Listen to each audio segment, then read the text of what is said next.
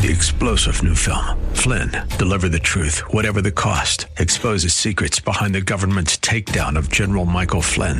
Flynn knew what the intel world had been up to. He ordered the first audit of the use of contractors. This set off alarm bells. He told the truth. He was the most dangerous person for Donald Trump to hire. They had to get rid of Flynn.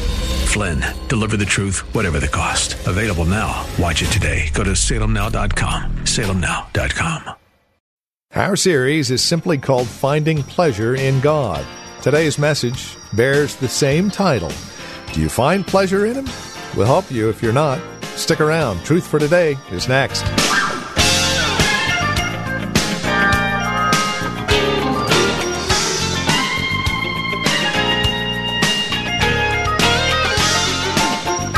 There are a lot of things that we can find in God.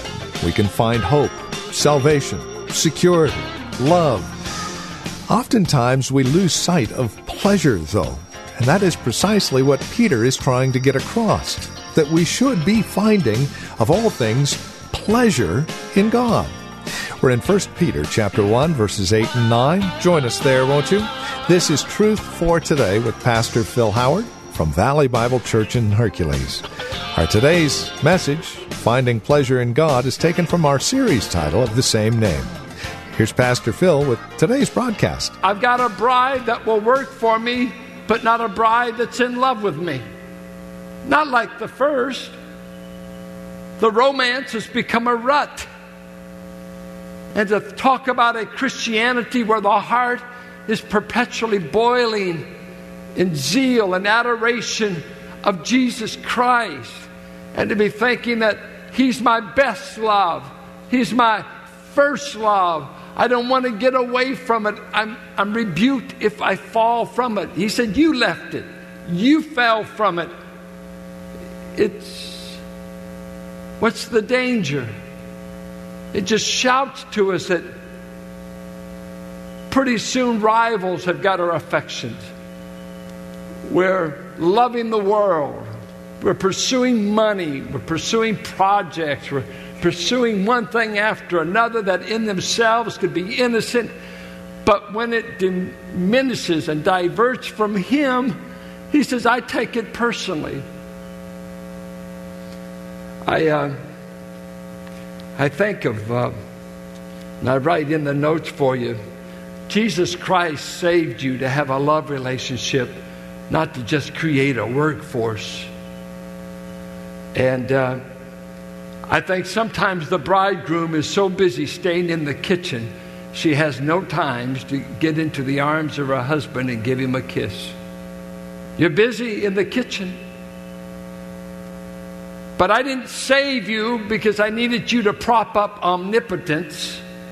I saved you to get in my arms in adoration, in worship, in intimacy.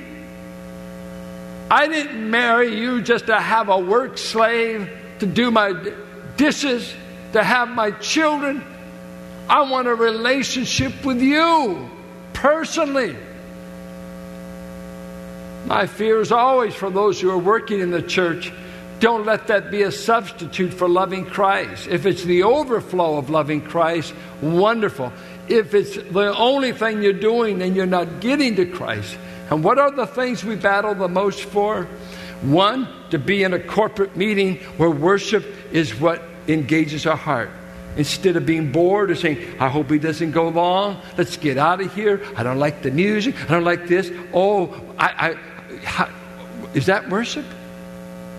No, that's being a critiquer of everything you don't like about the saints. Private prayer. The moments of just you in His presence, adoring Him. You know, when I hear a great love song, if you just rewrote it, most all love songs ought to be written to God. You're my everything. I can't live without you. How can I get you off my mind? And when I hear the song, I say, you know what? That ought to be sung first of all to God. What a difference you made in my life. I can't live without you. You're always on my mind. On and on and on. And so he says to Ephesus, What's happened to you is you've lost the emotion of love. You've lost the experience of love. You've become a hard church. You've become critically right, but you've lost the tender affections of intimacy with me. You're not a safe church. You better have it all together if you go to Ephesus, because they'll nail you at the door. You don't cut everything just straight. Terrible place to ever fall into sin, because they'll form a stoning committee maybe before they'll ever do any restoration. I have this against you, and I will remove you, because the core of Christianity is Christ. The most important thing I could ask about you today is, do you love Jesus Christ above everything else in this life? And if you cannot say that, there's a rival. There's a rival. And this is the pitiful. I just finished Malachi yesterday. And you know, when I finished it, I wanted to do like this. Whew. Man, I'm glad I got that over with. These minor prophets, and reading Jeremiah and Ezekiel. If I heard the word Israel, you're a harlot one more time. If he describes her as a camel in heat, you'll run after any of the gods of the Babylonians, but you won't come to my arms. I mean, it's graphic. It's lewd. It's vulgar nearly. You are a harlot in heat like an animal, but you won't come to me. You run to Babylon, you run to Egypt, and he's describing their idolatry as marital unfaithfulness. You're a woman that can't be satisfied, and I, Yahweh, am your husband. I'm going to divorce you. And he divorces her in Isaiah. And when you read these minor prophets, he's just saying judgment, judgment, judgment, judgment, judgment. And after 12 books of it, I thought, my, it's heavy. Hosea, you've got to marry a woman that becomes an unfaithful wife and a harlot to just show to Israel where they've gotten. Now, please, don't always stone Israel. We as a church, I hate to say it, we have similar temptations. We're the bride of Christ. And he says, don't let yourselves be seduced. 2 Corinthians 11:2. I've espoused you to Christ as a virgin bride. Now remain faithful. Don't sleep with anybody else, is what he's saying. Don't sleep with anybody. This is our true love. And this world keeps trying to get you into bed with itself, to get you out of the arms of your God. And so what he says in the affections, the one thing, only you can answer this. Do you love me, Peter? More than these? That's the greatest question in your life between you and Christ. Or will you sleep with everything besides me, your God? Your God who redeemed you, your God who loved you, the God who saved you.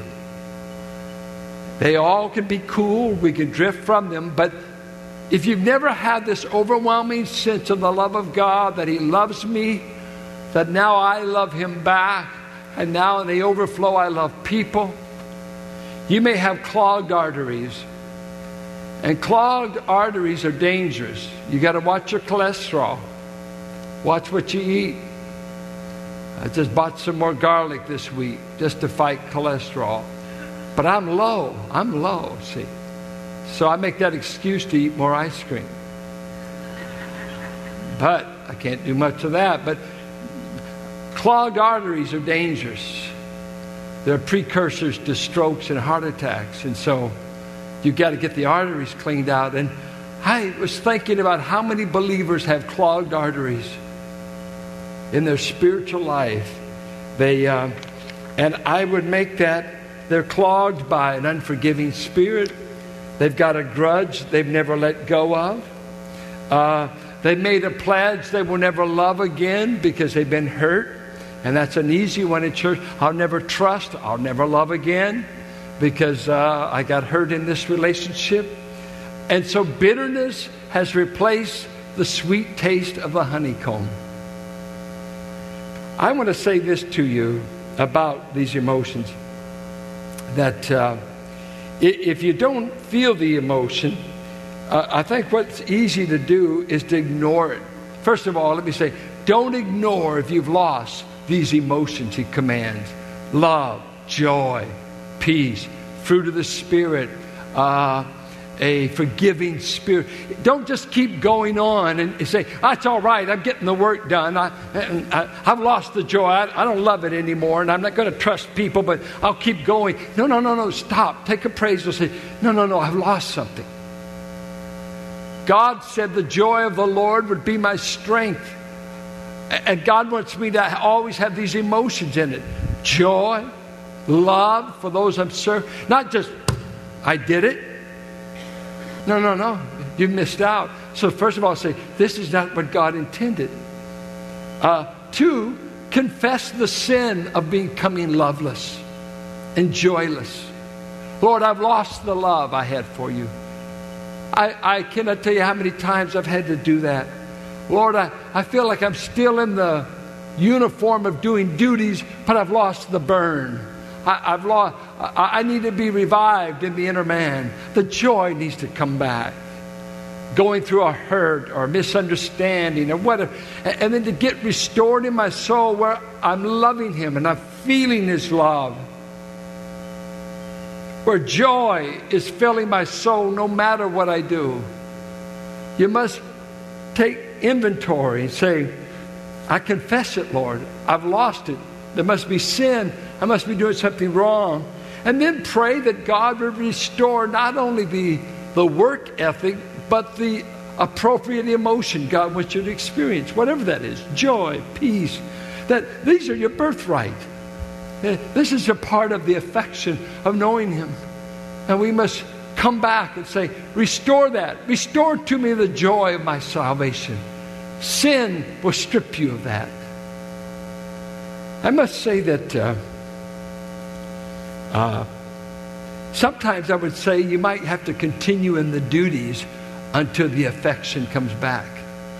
I've had to do that. In 89 and 90, when our family was going through great trials, I look back and I tell Carolyn, for the life of me, I do not know how I was able to preach in those days, for my heart was so broken and overwhelmed with grief. It was really a shame that you poor people had to hear a broken man. Because the pulpit is a terrible place for a grief-stricken father. But I preached anyway. And then I would go home and lay in my chair and sleep off depression for another 5 days. And somehow I would come up with another sermon. But it was terrible on my constitution. I needed a 4-year sabbatical because I was broken. And I lost my joy. I lost my prayer life. And I was in the daily battle of whether I was going to be bitter against people or forgiving. And it was a daily battle. Will I let it go, or will I hold the grudge? I was a wreck. But one day in a prayer meeting, I confessed to God I lost him. In the battle, I was losing my God. I was losing my joy. I had lost it. I had lost the love. If there was any strength in me, I was ready to fight, but I was too grief-stricken to fight. Just one tap and I would have fallen over. And God, in that day in my basement, reading Jeremiah, lacerated the boil that was in my heart and cleaned out the spiritual cholesterol that was blocking the flow of the Spirit. And in mercy and tenderness, he stooped down to restore a broken preacher. And the healing began. I close with this. I don't think I've ever shared this. Give me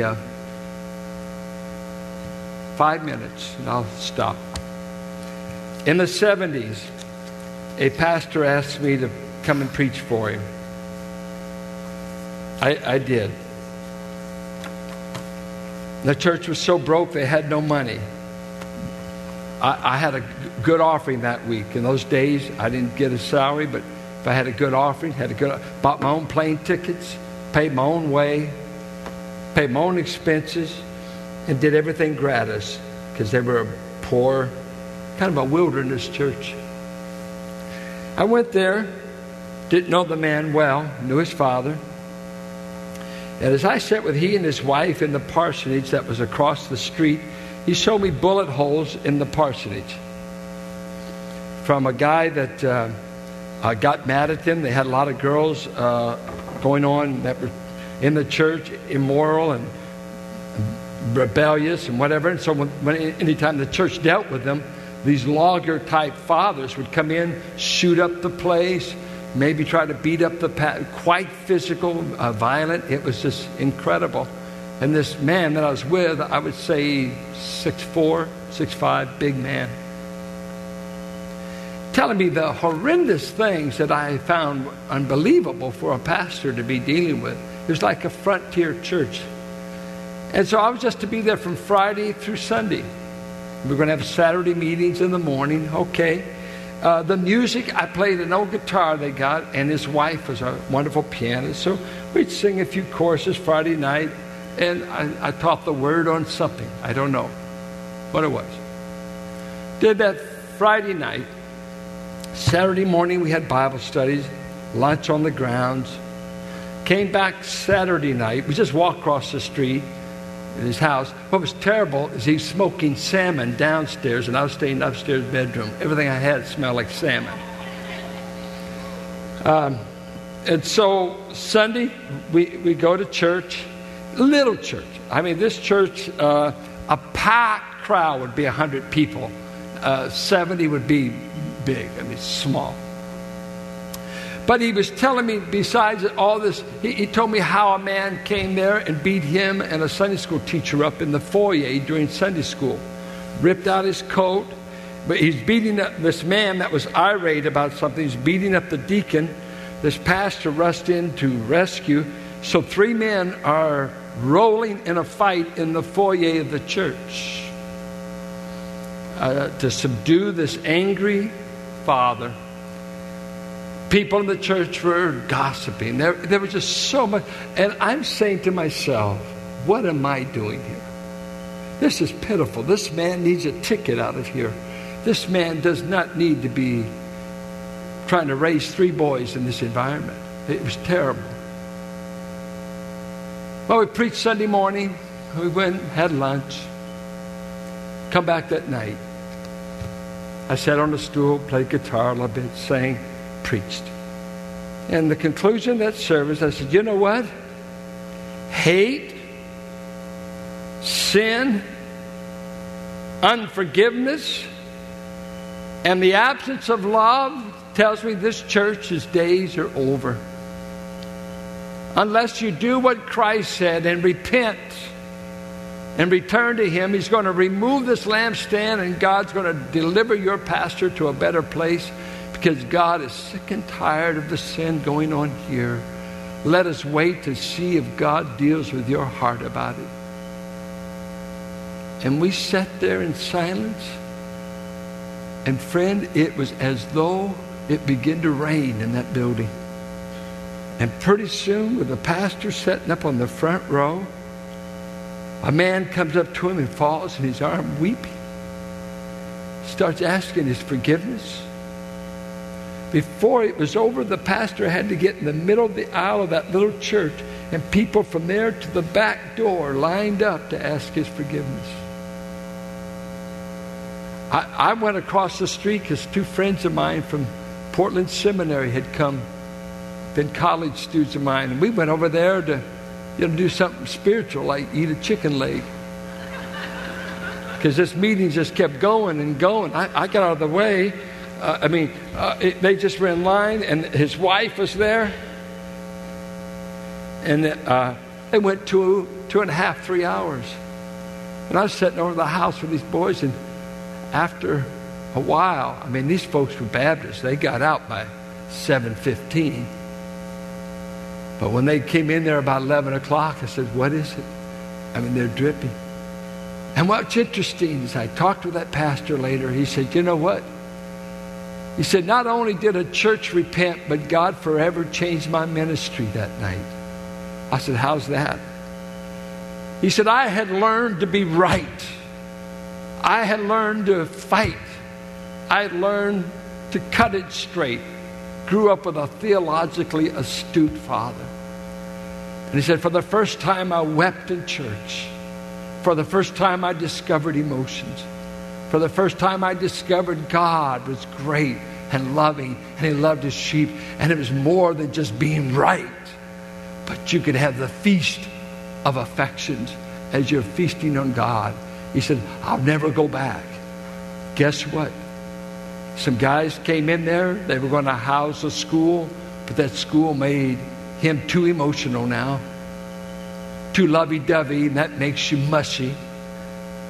And so he resigned the church under duress because the faculty had really taken hold to get these people back online.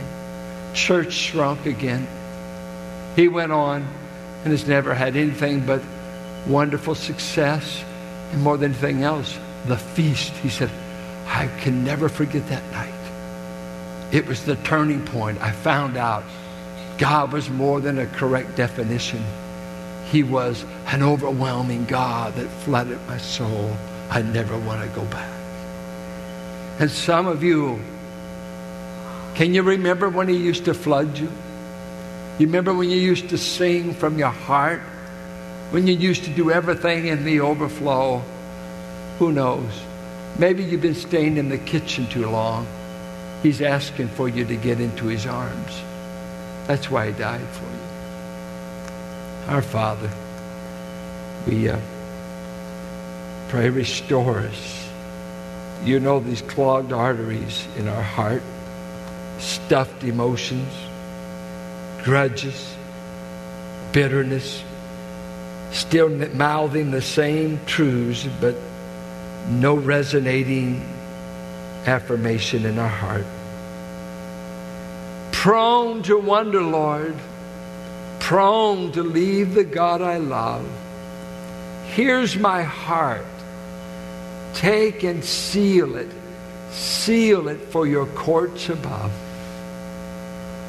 O thou fount of every blessing, warm my heart anew for Thee. Let us know it's more than work. It's more than just being right. It's having the affections of God flooding our soul all the days of our life. We fight for those affections, Lord. We've got so many people everywhere in the church world telling us what we can experience, what we can feel, what we can think. I am glad for your word that says it's joy, inexpressible, full of glory. I'm glad that though I've not seen Christ, I can say by the grace of God, I have come to love Him. Whether I ever preach again, before I ever did preach, I had come to love the true source of life, the one and only God, the God and Father of our Lord Jesus Christ. I pray if there's any saints here that they've lost the first love, they become critical, judgmental, maybe in the battle of life. With their scars, they've fallen out of love with the captain. All we ask, Father, is let these authenticating affections that are marks of your people all the way through the Bible, let them mark us. Let us be accused of being a Christian because of the way we love. I pray in Jesus' name. Amen. And with that, we come to the end of our time together here on Truth for Today, the ministry of Valley Bible Church here in Hercules with our teacher and pastor, Pastor Phil Howard.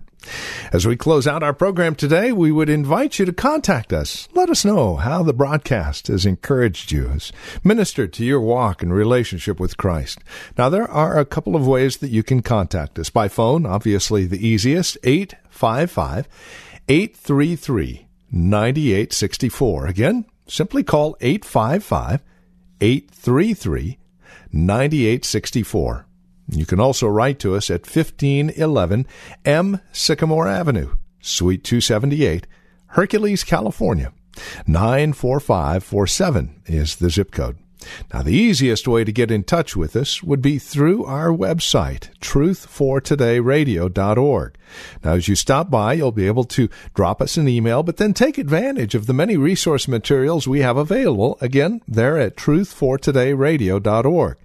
You'll also be able to find out more about Valley Bible Church here in Hercules, who we are, what we believe, worship times, directions, and the like. Again, truthfortodayradio.org, or again, simply call 855-833-9864. Would you also bear in mind this radio broadcast is available through listener support? As you link arms with us financially, we are able to continue the ministry here on this radio station. So please consider that as you contact us. And then come back and join us next time for another broadcast of Truth for Today with Pastor Phil Howard. Blessed be the name of the Lord. Blessed be the name of the Lord. Blessed be the name of the Lord Most High. 3-star General Michael J. Flynn, head of the Pentagon Intelligence Agency, knew all the government's dirty secrets. He was one of the most respected generals in the military. Flynn knew what the intel world had been up to. He understood its funding. He ordered the first audit of the use of contractors. This set off alarm bells. The explosive new documentary, Flynn, Deliver the Truth, Whatever the Cost, uncovers the facts behind this scandal. Flynn told the truth. He was the most dangerous person for Donald Trump to hire. I find out the worst enemy that I'm going to face in my life is right here in America. They took my assessment and they wanted me to change it. And I was like, I'm not changing it. They had to get rid of Flynn. With in-depth interviews, archival footage, and never-before-seen personal records of the man behind the headlines. I just felt like I was drowning. Flynn, Deliver the Truth, Whatever the Cost. Available now. Watch it today. Go to salemnow.com. salemnow.com.